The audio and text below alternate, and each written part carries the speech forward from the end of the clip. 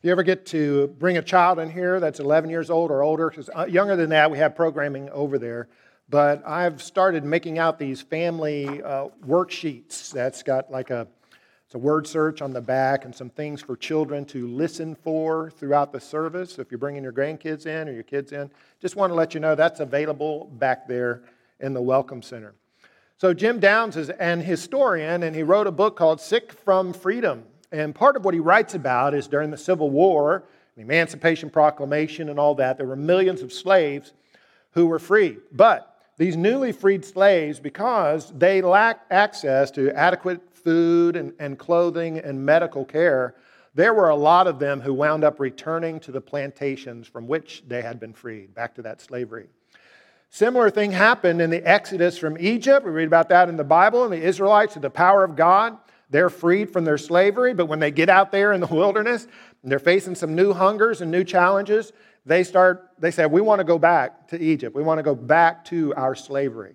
Paul writes in Galatians chapter 5, verse 1, Christ made us free, so stand strong in that freedom. Don't go back into slavery again.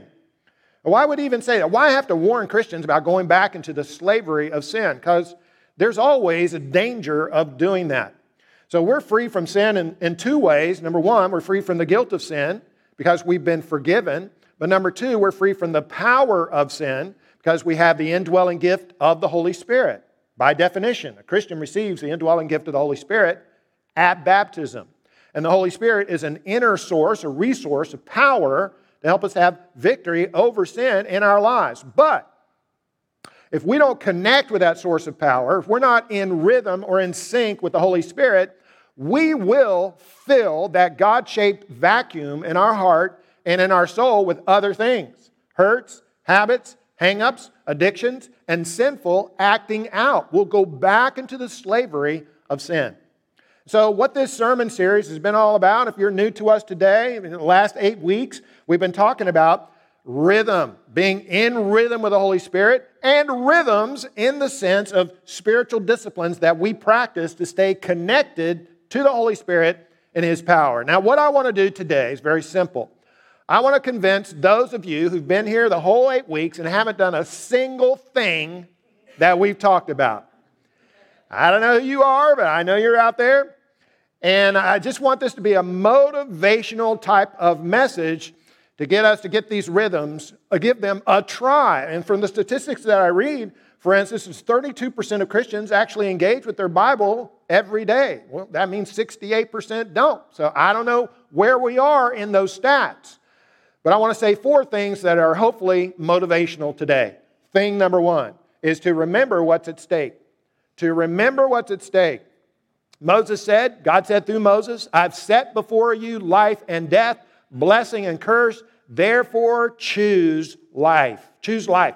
Choose the abundant life that the Bible offers to Christians. Now, I like the way John Mark Comer puts this in his book, The Ruthless Elimination of Hurry, where he contrasts a life that is in sync with the Holy Spirit, is being led by the Holy Spirit, versus a Christian life that is not.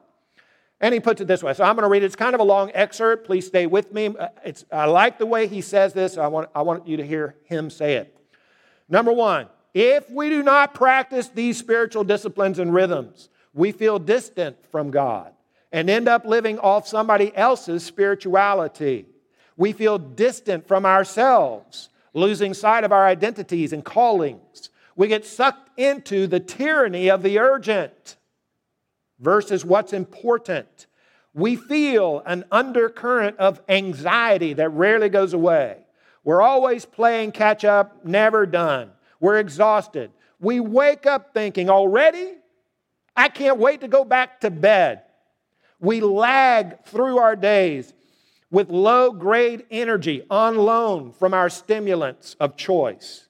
And even when we catch up on our sleep, we feel a deeper kind of tired. We have no energy to do what's actually life-giving for our souls, and instead we turn to the cheap fix. Another glass of wine, a new show streaming online, our social media feeds, porn. We become easy prey for the tempter, furthering our sense of distance from God. We live from the surface of our lives versus the core.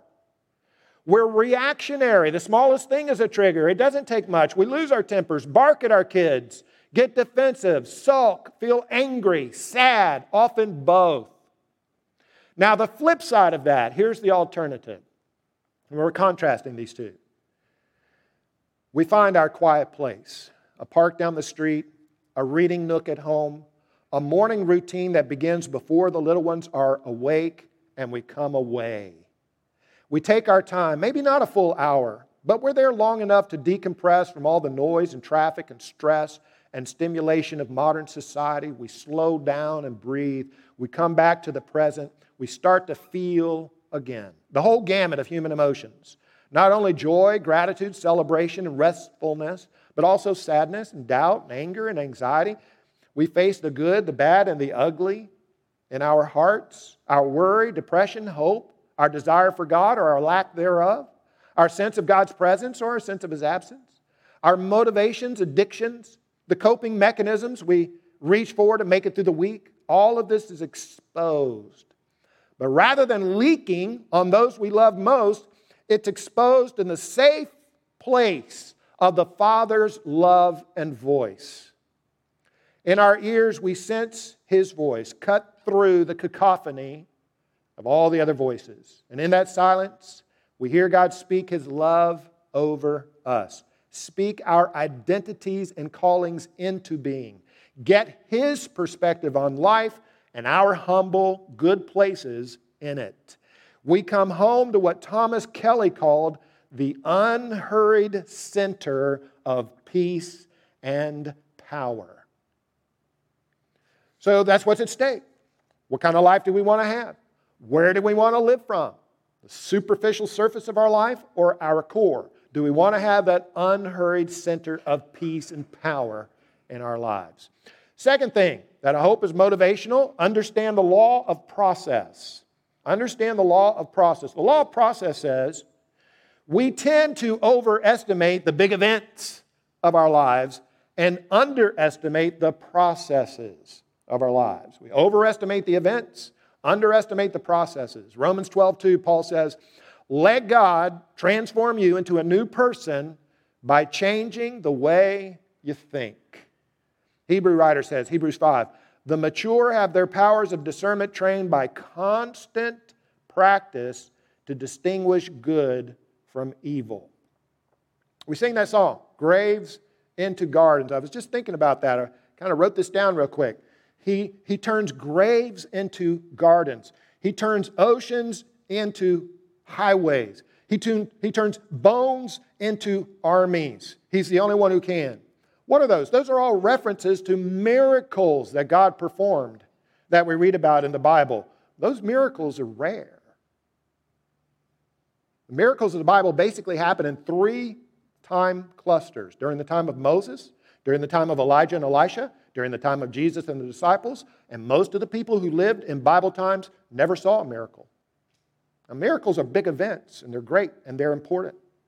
Our baptism is a big event, and it's very important. But the word baptism means immerse, like we're immersed in water when we're baptized. But being immersed into Christ is a process, and it's something we do every day. Running an annual marathon at Disney or at Boston, that's a big event. Walking a mile a day is a process. John Maxwell says, champions are not made in the ring, they're simply recognized there. And what he's saying is, there is a long, arduous process that goes into becoming an elite athlete. Let me tell you about the Polgar sisters. Laszlo Polgar and his wife Clara had 3 daughters, Susan, Sophia, and Judith. Susan, the oldest, began playing chess when she was 4 years old. Within 6 months, she was defeating adults. Sophia, the middle child, did even better. By 14, she was a world champion, and a few years later, she became a grand master. Judith, the youngest, was the best of all. By age 5, she could beat her father. At 12, she was the youngest player ever listed among the top 100 chess players in the world. At 15 years and 4 months, she became the youngest Grand Master of all time, younger than Bobby Fischer, the previous record holder. And for 27 years, she was the number one ranked female chess player in the world.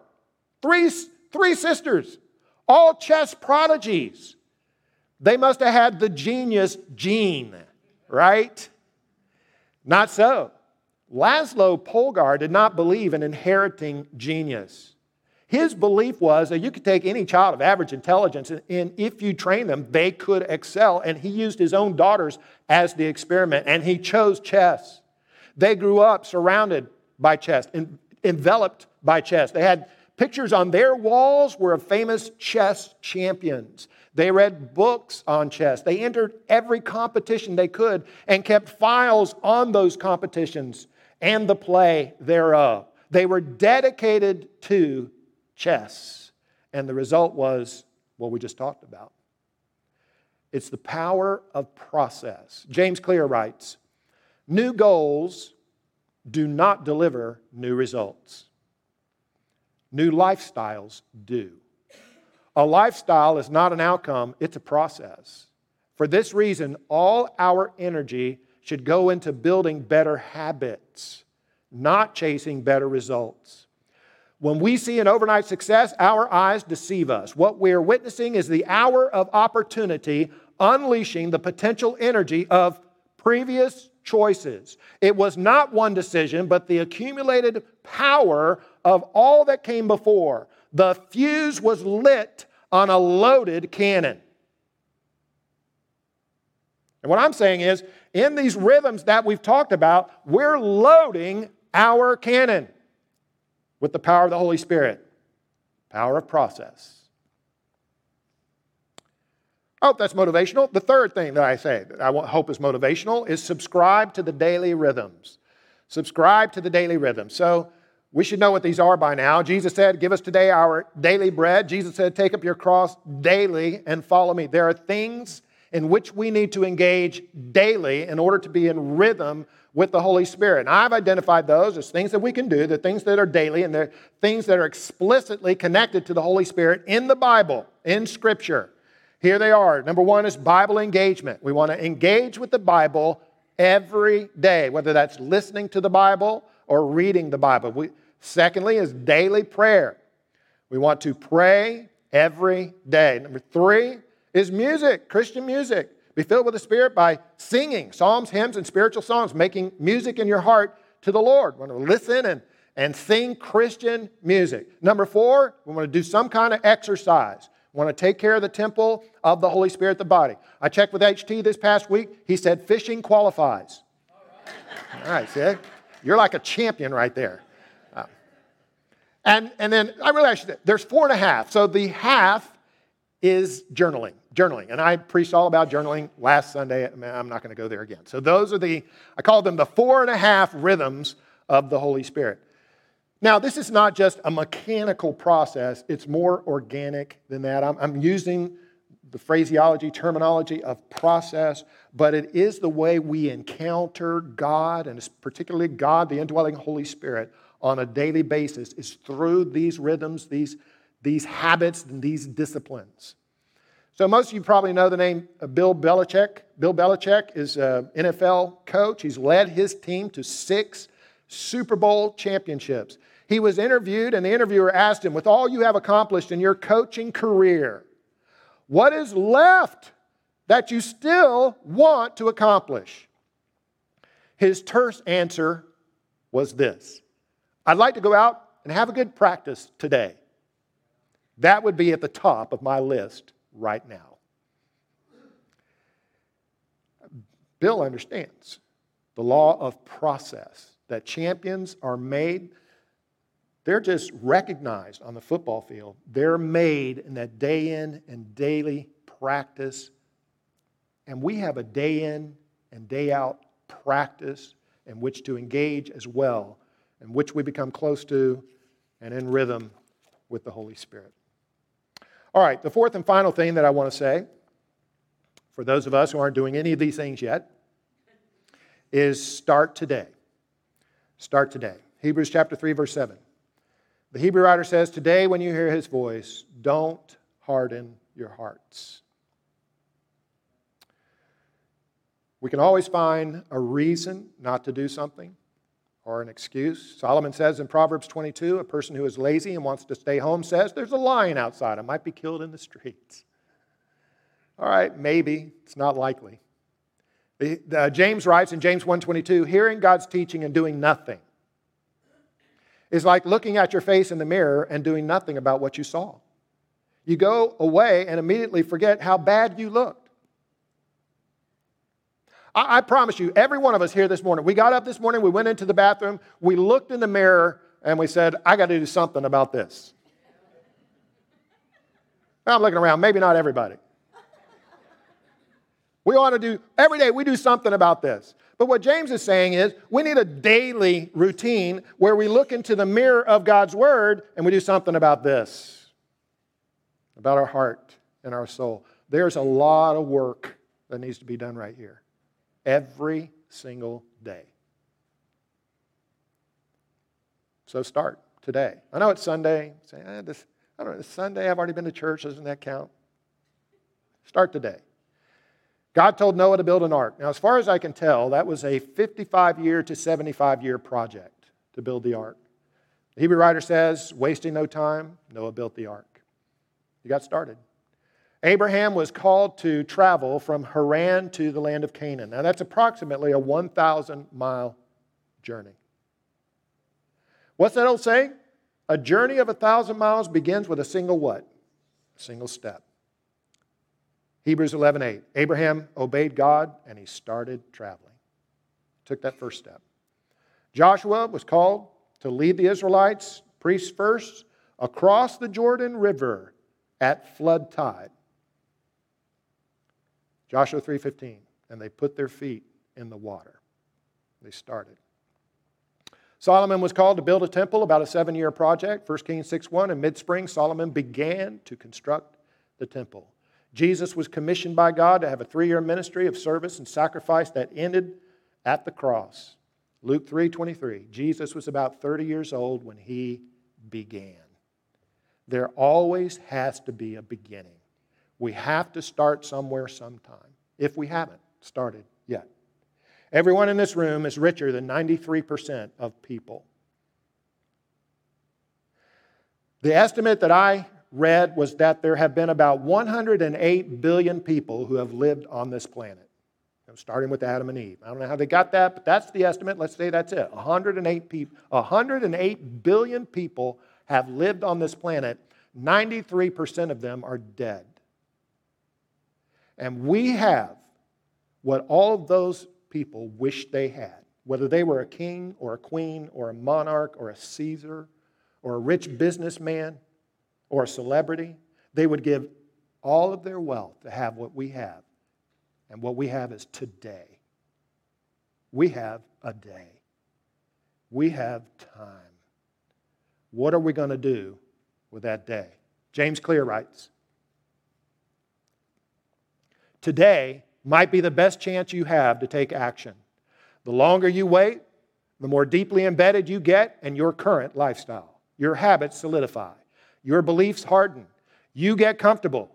It will never be easy, but it may also never be easier than it is right now. A year from now, you will wish that you started today. An old proverb says, the best time to plant a tree was 20 years ago. And the second best time is today. Now, Andrew Carnegie, he was a rich businessman of a past generation, one of the richest men in America ever produced. When he was 12 years old, he was running a steam generator in a basement covered with coal soot every day, never saw the light of the sun. At 12, he went to apply for a different job as a telegraph delivery boy, out in the sun, out in the fresh air. And when he was interviewed, he said, I don't know the city maybe as well as everyone. Maybe I'm not the right person, maybe I am, but all I'm asking for is an opportunity and a trial. And the interviewer asked Carnegie, well, if we were to offer you this job, when do you think you could start? And he said, I'll start right now if you want me. He says in retrospect, he thinks that answer is why he got the job. Because he said, I'll start right now. And Dale Carnegie says, it is a huge mistake not to seize an opportunity. Now, that's in the business world, but it's certainly true in the spiritual realm as well. In one-year Bible reading, we've been reading through the book of Acts here in this past week. And in Acts chapter 24, you have Governor Felix who's holding the Apostle Paul in custody. And from time to time, he sends for Paul to hear him preach. He likes to hear him preach. And Luke records that Paul was preaching to Governor Felix about sin and righteousness and the judgment to come. And Felix became very convicted and afraid. But this is what he said. Acts 24:25. He says, when it's more convenient, I'll call for you. Go away for now. When it's more convenient, I'll call for you. Well, that's a sad answer. I mean, he fades from the pages of history at that point. We don't know whatever happened to Felix, whether there was a more convenient time for him. But I was thinking about that. I was thinking, God has called us to many things. He has called us to peace and to rest. And He's called us to an abundant life. He's called us to holiness. I'm not sure convenience is what He's called us to. Those things are not attained through convenience. We used to sing a song when I was a kid, a hymn entitled Almost Persuaded. It's based on that verse, Acts 24:25. At a more convenient time, I'll send for you. And maybe some of you sang it as well, but the lyrics include this. Almost persuaded now to believe, almost persuaded Christ to receive. Seems now some soul to say, go Spirit, go thy way. Some more convenient day, on thee I'll call. And there's a couple more verses, and the last verse is this. Almost persuaded, harvest is past. Almost persuaded, doom comes at last. Almost cannot avail. Almost is but to fail. Sad, sad, that bitter wail. Almost, but lost. Let's pray. Our Father in heaven, this I believe to be true, that every one of us in here, we need the power of the Holy Spirit in order to live a life that is holy so that we can have a clear conscience before you. And in order to have that abundant life where we're living from our core and the identity that you have given to us that results in joy and peace and love, that life, we need that. And I believe, Lord, that these are the daily practices that keep us in rhythm with the Holy Spirit. And if that's true, I pray that those of us maybe who've been on the fence and have not taken action will feel a conviction where we will not say in our hearts and our minds once again, well, I'm almost persuaded. But rather we will have a firm conviction that we want to be led in our daily life by the Holy Spirit. In Jesus' name we pray. Amen.